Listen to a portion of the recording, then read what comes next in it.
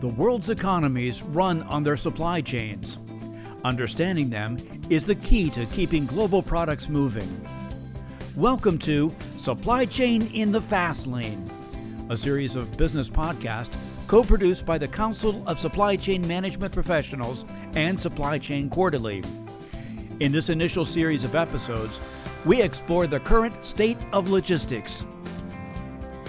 Supply Chain in the Fast Lane is sponsored by Here Technologies. Accelerate your business with spatial intelligence. Today's episode focuses on trucking. Here is your moderator, Supply Chain Quarterly's Executive Editor, Susan Lacefield. Hello and welcome. It certainly has been a volatile and tumultuous few years for the trucking industry, even before the pandemic hit. Today, we will be talking with Tyler Higgins from AREIT about the outlook for trucking in 2022 and beyond. AREIT is a global consulting firm that works with transportation, distribution, and logistics companies, among many, many others. Tyler, thanks for joining us today. Thanks, Susan. Looking forward to it. So last year, we saw a very steep increase in line haul rates. Do you expect to see rates continue to climb in 2022? And if so, will they continue to grow at the same pace? Yeah, I think that's a great question, right? The theme through 2021 was definitely supply chain challenges, which subsequently meant high cost increases throughout the course of the year. I think if the first couple months of 2022 are any indication, I'm not really picturing the rates to slow down. Right. I don't think they're going to grow at the pace they're growing, but definitely they're not going to go down. I think we're continuing to see spot rates increase by double-digit percentages. And then even just looking at a forecast standpoint, the ATA is expecting tonnage to grow by 24-25%. They're expecting revenue to grow as well. Both are easy indicators that rates are up and they're here to stay. And now more recently, we have the new battle on fuel. While most agreements contain some aspect of a fuel surcharge, right? Diesel fuel prices hit record highs, and we'll continue to see these cost components really become critical to these rate increases. You know, the current administration did come out and say that we're entering the infrastructure decade. So we should see continued kind of federal and state investments to help streamline some operations, expand bandwidth, support different modalities. But that's, right, a 5 to 10 year journey, not one that's going to be solved over the next 10 to 12 months. And I know we're going to get to driver shortage a little bit later, but when you compile kind of all of the key cost indicators that are still up for line haul carriers and pretty much all transportation providers, that I would project the demand's up, costs are up, drivers are still hard to find. You're going to keep seeing the rates go up and up. Makes a lot of sense, and buckle up for times ahead, it seems. So you mentioned drivers, and driver recruitment and retention have certainly been difficult for many, many years now. Do you see any glimmers of hope, or is it still going to be hard to find the people that they need? Driver retention recruitment's probably been a challenge for a lot longer than people were reading in newspapers, and I think it continues to be a challenge. Right, I think we're seeing different types of organizations invest in new and innovative strategies to retain drivers, but the similar forecast that I was mentioning before is they're predicting a shortage of 80,000 drivers that could climb as high as 160,000 drivers. Anytime there's significant driver shortage, it puts significant pressure on transportation companies, as well as obviously their customers, such as retailers with dedicated fleets, to get creative to solve these challenges. And all we're seeing is continued upward demand on trucking organizations. So not only do they have to overcome the gap in existing driver needs, they also need to project that they're going to need more and more drivers moving forward. What's interesting is we're starting to really hear about trucking companies roll out a bunch of unique solutions. Right, the biggest one is how they leverage technology. Most compensation structures are still grounded around mileage. And obviously compensation, creative compensation and benefits is important. But what's interesting is a shortcut that companies are taking is how they can use technologies to predict, revenues for a driver. And if a driver is expecting to hit certain mileage in each week and they're going to fall short, companies can use technology to get in front of that, work with the driver to overcome whatever that gap is, and ultimately keep them happy with the company they're with and happy with the routes they're running. Additionally, organizations are fast recruiting drivers constantly, and that's a battle for every single available driver. So those organizations that are investing in technology to make onboarding, application, training, that whole process easier, such as can everything be done just on a phone, will allow organizations to get a leg up in capturing drivers quicker. But something that's come up even more recently is there's a huge push to try to expand the market for truckers. Right, the average age of a trucker is about 55. Over 90% of the market is male. There's really a push to expand the market, to try to find younger drivers, incorporate more women into the profession, and also go after really these underrepresented groups. And so between trying to attract new drivers, use technology to onboard drivers, then you sort of have the retention side. And the most common metric that organizations are really focusing in on is the dropout rate within the first 90 days. A lot of organizations struggle with retention to a variety of reasons. Some are driver issues, drug and alcohol related issues, regulatory related issues. Some are because there's more lucrative opportunities that are out there that have either the same pay or more time at home. So organizations are now also using predictive technologies to have better indicators during those first 90 days to establish a better prediction of dropout, but more importantly, try to combat that process really early on. So all in all, I think driver shortage has bubbled up to be a key priority, and I think it's going to continue through this year and probably into the next 2 or 3 years as organizations establish what a new demand on their organization is, and ultimately need to overcome some of the gaps that exist. Great. So you mentioned a lot about technology and its influence in labor and managing with the labor issues. Where else do you see technology having a big impact on the trucking industry going forward? Technology and trucking, I think 5 years ago, I would have never pictured those two to be in the same sentence. Right. And now the leading companies are heavily focused on technology. So I think technology has now become basic requirement for trucking companies, be it last mile or over the road, to be successful. And so there are a lot of existing technologies around tracking packages, tracking assets, streamlining assets that are really here, and they've become really prevalent over the last 2 or 3 years, if not much longer than that. So those will continue to be the foundational technologies and be pivotal to differentiating one organization from another. But I think the next frontier of smart technology is even more interesting.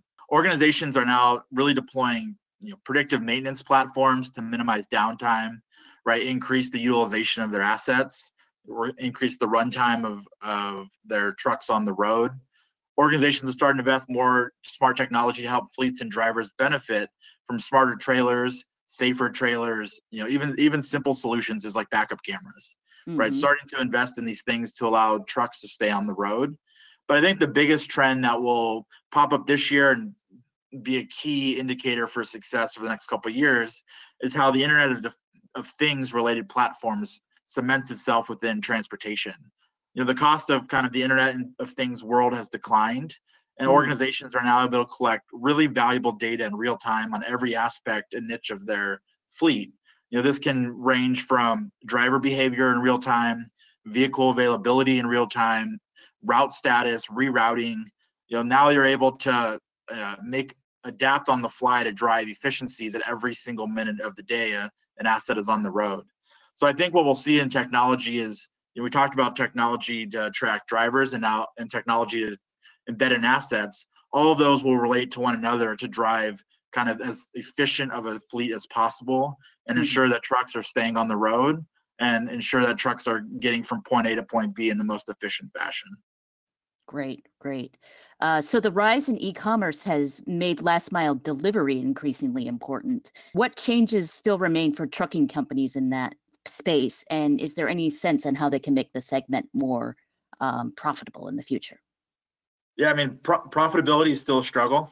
There is a lot of entrants. This is a place that seemingly has low barrier of entry. There's a lot of technology firms that have entered it, a lot of existing retailers, between Walmart, local, Amazon, as well as those that have dominated the space in the past between Instacart and Uber and places like that. So there continues to be these new entrants, new technologies to drive more efficient offering, but the struggles that have existed in the past still kind of remain. Organizations still have not quite figured out how to make money on last mile and how to do it effectively. I think, there are those segments that people have done well, right? Single run grocery deliveries, where they're just going from one store to a handful of deliveries. They've figured out how to make that a little more seamless, a little more profitable by partnering with their customers, such as retailers in that case. But where organizations really still struggle is kind of the broader universe of last mile delivery stemming from, general e-commerce purchasing. So there are really many challenges, but I'll focus just on two. Okay, great. The first one is really demand and capacity, right? Demand continues to go upward and upward, and that puts continued pressure on, predominantly USPS, UPS, and FedEx, but also on organizations like Amazon.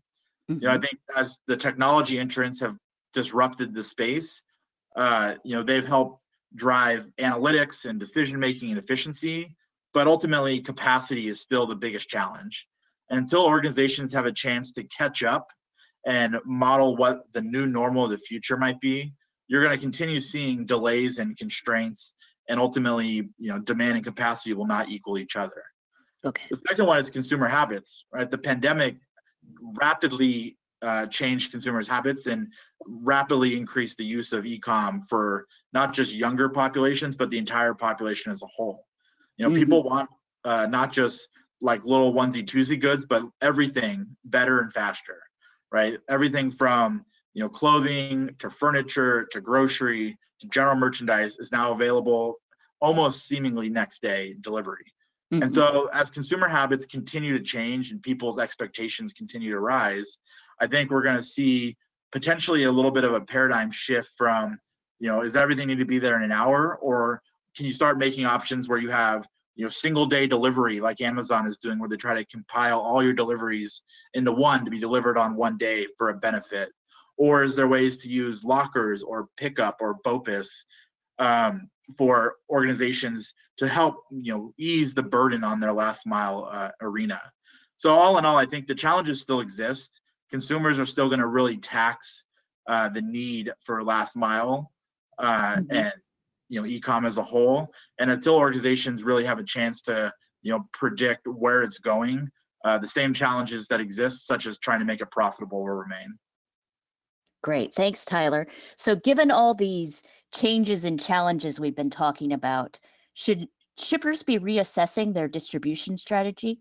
Should they be reconsidering their networks or the transportation providers that they are currently using? I think they already have, honestly, right? I think you're already, I'll use retailers being one of the largest shippers, you're one of the largest customers, right? They're reassessing their distribution strategy. You're seeing retailers complete more and more fulfillment out of their stores instead of a central DC. Well, for that to be successful, what they're trying to do is minimize the amount of mileage, but that puts more pressure, obviously, on last mile partners. Right. You're seeing more and more retailers open up more DCs or more cross docks, invest in their own fleet to help try to solve some of these challenges that exist, right? So as these retailers and other shippers are investing heavily, into even data, they're understanding their customers, they're understanding their multi-channel strategy. They're really constantly evaluating their strategy today. They're under the same struggles that trucking companies are under, where consumers have moved and they demand products faster, and ultimately, how can they get it there? So they're using data themselves to really focus on how multi-channel fulfillment can kind of be a key pillar to a competitive advantage. And even recently, right, I think Macy's came out talking about a big focus on reducing their shipping costs, because they experienced a $500 million surcharge from their shipping partners. Wow. They're really investing in trying to, how do they fill more from their stores? How do they run a more efficient organization to not rely on third-party partners that might have volatility in their costs? So where the market has been is, people have been testing, fulfilling out of their stores or opening up distribution channels or more cross docks.